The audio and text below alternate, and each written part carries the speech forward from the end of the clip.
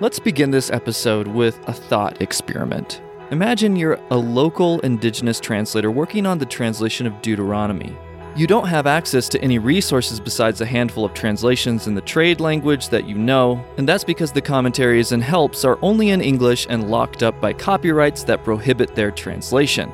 You also know zero Hebrew and almost nothing about textual criticism because that usually isn't taught to indigenous translators. So you get to Deuteronomy 33:2 and read all these different versions that have a rather confusing way of dealing with the last part of the verse. I'm Andrew Case, and you're listening to Working for the Word.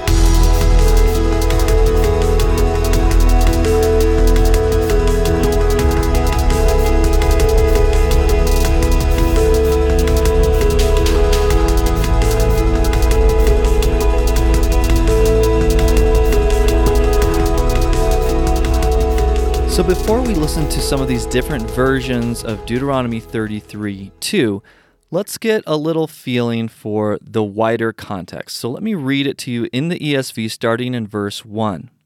This is the blessing with which Moses, the man of God, blessed the people of Israel before his death. He said, Yahweh came from Sinai and dawned from Seir upon us. He shone forth from Mount Paran. He came from the 10,000s of holy ones with flaming fire at his right hand. Yes, he loved his people. All his holy ones were in his hand.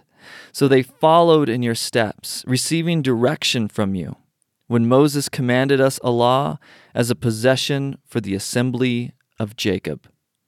Thus Yahweh became king in Jeshurun, when the heads of the people were gathered, all the tribes of Israel together. So that's the wider context. Now let's listen to some different versions and how they treat Deuteronomy 33:2. So let's start again with the ESV, so you can hear that again. He said, The Lord came from Sinai and dawned from Seir upon us. He shone forth from Mount Paran. He came from the 10,000s of holy ones with flaming fire at his right hand. Now, for the rest of the versions, I'm only going to read the second half of the verse. So NASB, and he came from the midst of myriads of holy ones. At his right hand there was flashing lightning for them. The Net Bible, he came forth with 10,000 holy ones. With his right hand he gave a fiery law to them. KJV, he came with 10,000s of saints. From his right hand went a fiery law for them. NIV, he came with myriads of holy ones from the south, from his mountain slopes. So what would you do in that translator's place? Remember our thought experiment here. You may simply go with the version that most people accept in your country, which is a standard practice. But here's the question. Would you be satisfied with that? Or would there always be a nagging question in the back of your mind as to why the difference was there in the first place? Wouldn't you feel better if you knew a little more about what the issues were before deciding on what to translate? So the consultant who works with you may not know, because there actually are consultants who don't have a strong grasp of Hebrew or any grasp at all, believe it or not. Or if they do, they may have only a cursory knowledge of textual criticism. But for the sake of argument, let's say the consultant who works with you has all of this knowledge, but then has to explain this to you purely in layman's terms. Why? Well, because you don't have that training. So he's going to have to try to bring it down to your level. Most of it would probably go over your head because you have no categorical foundation in textual criticism or Hebrew, right?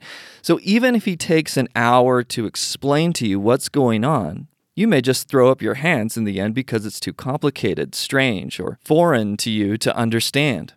So this takes me back once again to my usual soapbox. We need well-trained translators.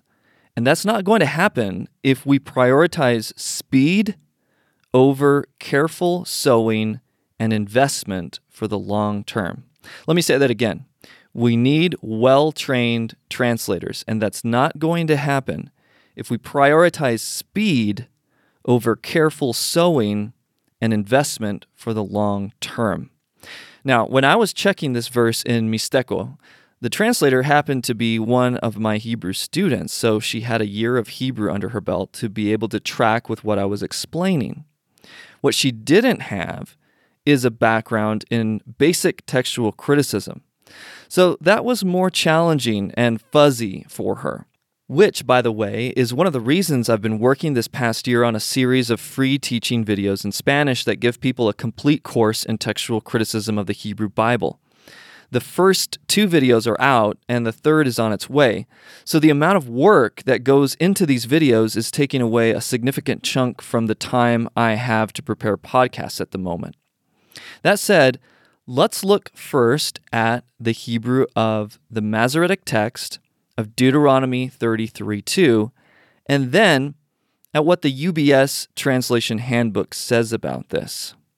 So here's what it says in Hebrew. V'ata merivavot kodesh, mimino eshdat lamo. Now, this is hard Hebrew, and I don't expect you to immediately understand this, even if you have a lot of Hebrew under your belt, just by listening to it once without seeing it. But let's talk a little bit about the Hebrew here. Literally, it says, "And he came from myriads of holiness, from his right hand, fire of law, from them or him."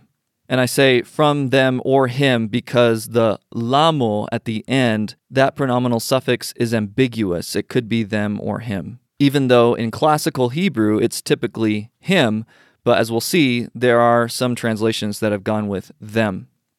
Now, the Masoretes have noted a kativ kareh here, which means that there is one thing written, but the scribes signal that it should be read differently from how it is written.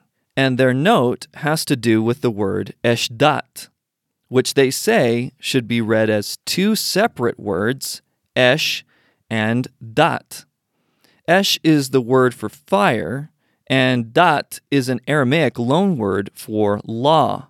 And we'll talk more about this issue in a bit. So once again, a very literal rendering is, "And he came from multitudes of holiness, from his right hand, fire of law, for them," or for him.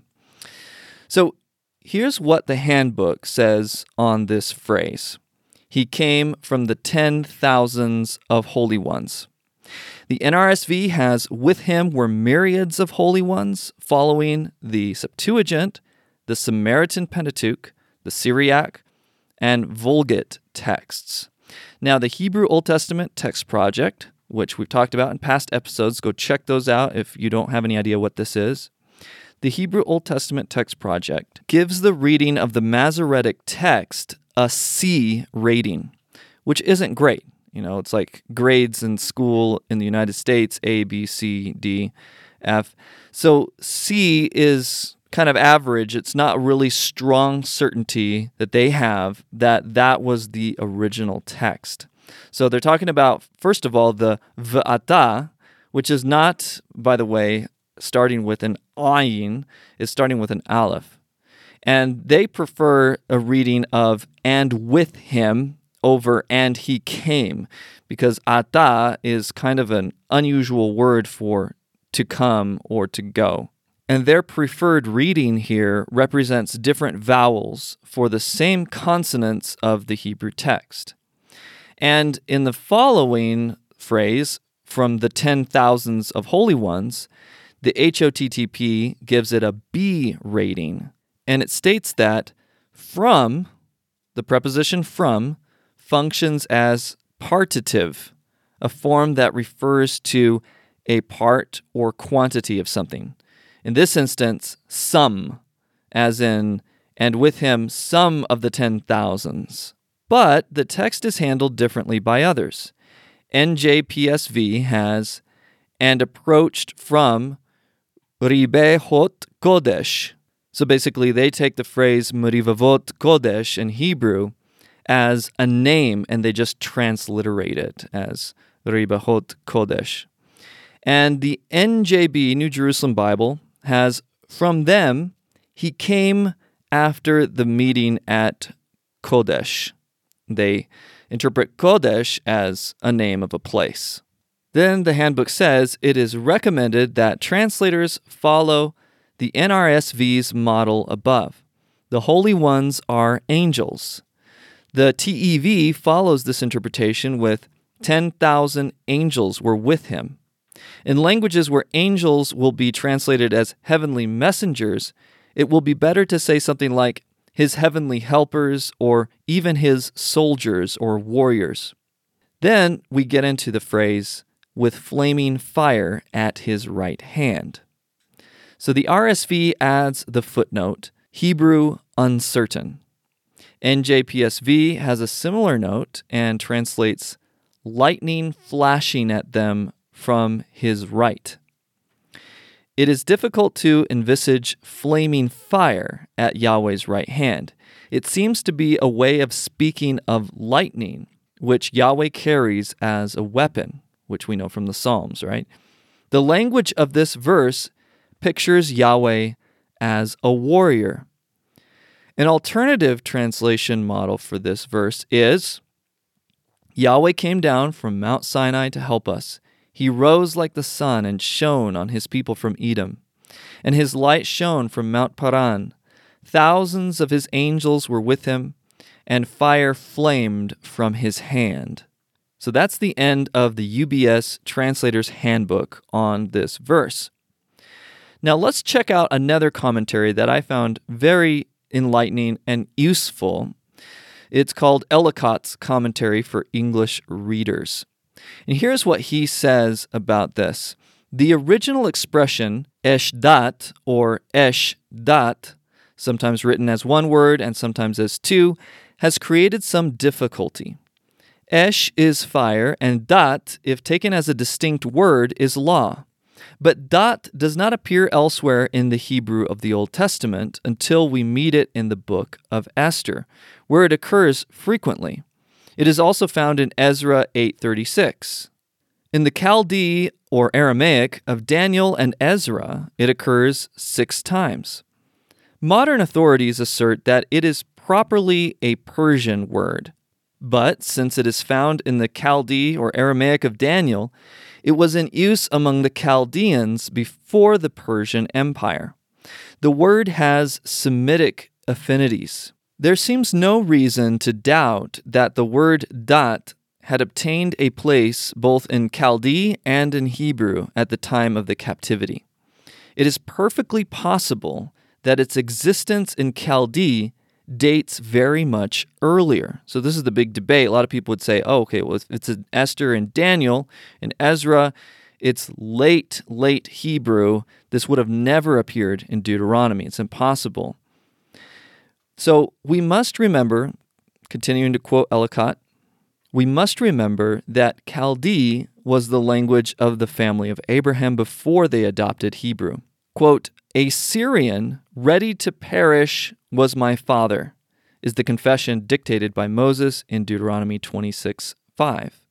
Syriac and Chaldee in the Old Testament are names of the same language. In the Babylonian captivity, the Jews really returned to their ancestral language.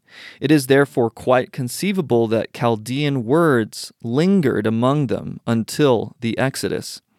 And this word, dat, if it be a true Chaldean word, may be an example.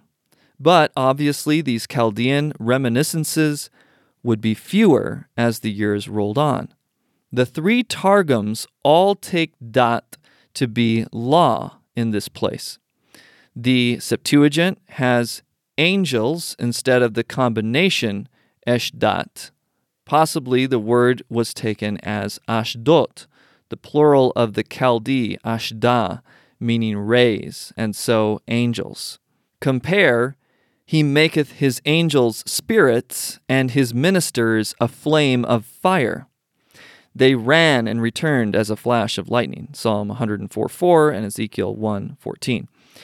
It is also possible that the Septuagint read R instead of D, or Resh instead of Dalet, in the word, they're both very easy to confuse. If you don't know Hebrew, these two letters are very, very easy to confuse. So it's possible that the Septuagint translators read resh instead of dalet in the word which they had before them, and that they arrived at the meaning angels through the Hebrew word sharat, to minister. Fiery law will yield a good sense. The only question is whether dat, law, can be reasonably supposed to have occurred in the Mosaic writings. If the word were at all generally known at that period, to whatever language it properly belonged, it would hardly have escaped such a man as Moses. I think it quite possible that the common translation may be right. The Hebrew commentators accept it. The only alternative I can suggest is that of the Septuagint, which cannot be verified with certainty. And so ends Ellicott's commentary. So isn't that fascinating? Now, the standard translation for Latin America still is the Reina Valera 1960, which translates, "Y vino de entre 10 millares de santos, con la ley de fuego a su mano derecha," which in English is, "And he came from among 10,000 saints with the law of fire at his right hand." At the end of the day, after explaining all of these things to the translator I was working with in Mixteco, she decided to go with almost exactly what the Reina Valera 1960 had. So here's what we ended up with in her language. "And with him came 10,000 angels, and in his right hand he carried the burning law." Notice the translation of angels instead of saints for the sake of clarity here. So perhaps this sounds a bit anticlimactic, right? But as we've seen before, Bible translation is often a lot of work to arrive at something fairly basic or traditional. Now, switching gears, I want to talk about another little thing that I ran into the other day. It's a verse from Jonah that I was working through recently with my Hebrew students here in Mexico. There's an interesting construction that doesn't come through in many translations, even in a footnote, and it's still debated. I found a really helpful note in the Net Bible about it, so I wanted to share that with you. But first, here's the verse in context. Jonah 3, 1 through 3. "Then the word of Yahweh came to Jonah the second time, saying, 'Arise, go to Nineveh, that great city, and call out against it the message that I tell you.' So Jonah arose and went to Nineveh, according to the word of Yahweh.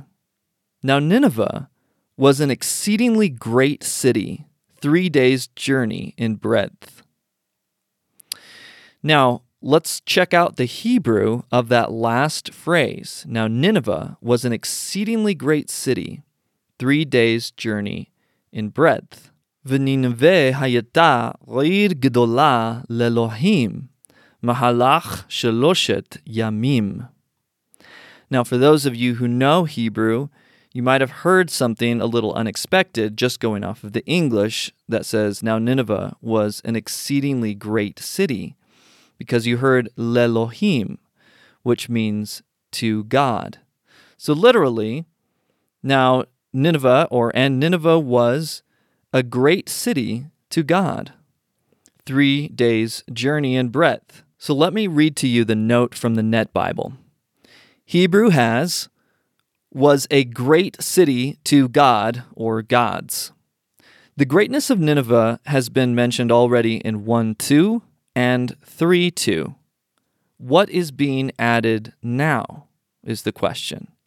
Does the term Lelohim, to God or gods, number 1, refer to the Lord's personal estimate of the city? Number 2, does it speak of the city as belonging to God? So a lamed of possession there. 3, does it refer to Nineveh as a city with many shrines and gods? Or 4, is it simply an idiomatic reinforcement of the city's size? Interpreters do not agree on the answer. To introduce the idea either of God's ownership or of dedication to idolatry, though not impossible, is unexpected here, being without parallel or follow-up elsewhere in the book.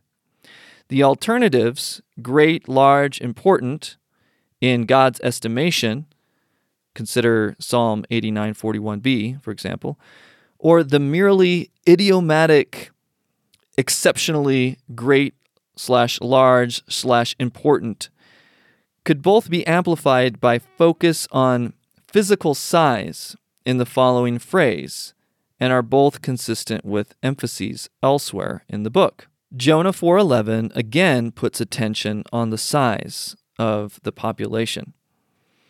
If great is best understood as a reference primarily to size here, in view of the following phrase and verse 4a, Jonah went 1 day's walk, rather than to importance, this might weigh slightly in favor of an idiomatic, quote-unquote, very great or large, though no example with God used idiomatically to indicate superlative has exactly the same construction as the wording in Jonah 3:3. And they give examples of other places where God, the word Elohim, is used to communicate largeness or something being enormous. Examples include Genesis 23:6. So let me read that. Hear us, my Lord, you are a prince of God among us. So that's the ESV. They did not translate the idiom for the English reader. The KJV, however, actually did, which is kind of ironic.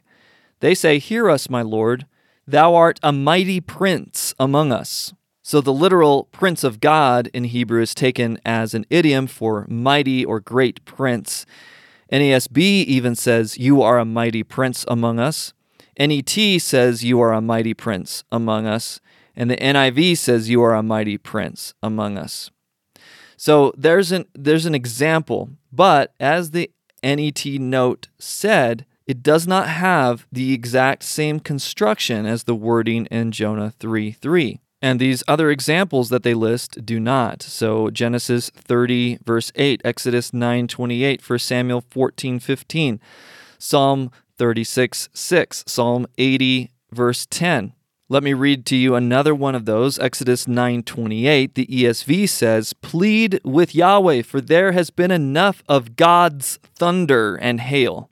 So once again, they did not take this as idiomatic, but the KJV did. They said, entreat the Lord, for it is enough that there be no more mighty thunderings and hail. So mighty thunderings and hail instead of God's thunder and hail. Now, the NASB did not do that. They did not take it as an idiom. The NET did, for the mighty thunderings and hail are too much. And then the NIV actually did not do anything with it. They did not take it as an idiom. They just left it completely out. They said, pray to the Lord, for we have had enough thunder and hail. And in Spanish, they did not take it as an idiom either in the Reina Valera. So you're starting to see some of the cracks in these translations. For instance, the ESV in Jonah 3:3 does take this construction as an idiom. And so the word God is concealed in their translation. But then they go on in these other places that are similar, and they do not take it as an idiom. So I think there may be some room for improvement there. So what do you think? Should translations include a footnote with alternative options for this verse? Or should they just keep the status quo? After surveying dozens of English versions on Bible Hub, I found that all of them are unanimous in dealing with this construction, except for, wait for it, Young's literal translation, which has, and Nineveh hath been a great city before God, a journey of 3 days. But that was really surprising to me, that all of them, I can't find one. There's probably some out there because I didn't have time to check all 5,000 of our English translations, but this was unanimous in everything that I saw. They all use words like enormous, extremely great, very great, or exceedingly great to communicate the presence of to God or l'Elohim in that verse. So anyway, I hope some of you found this to be interesting food for thought. These are the sorts of things Bible translators often have to grapple with, and many times they simply end up going with tradition for the sake of acceptability. That's not a bad thing, but I want to encourage people to do it with their eyes wide open to the issues, understanding exactly what their options are to make a truly informed decision. Thanks for listening, and if you've enjoyed this podcast, you can help others discover it and learn more about Bible translation by leaving a review on your podcast platform, which would be awesome. Working for the Word is a podcast where we believe that the Bible is a unified, God-breathed, God-centered, hope-giving book, sweeter than honey and pointing to Jesus. This podcast exists ultimately to help us all treasure the Bible more and go deeper into it and become like the man of Psalm 1.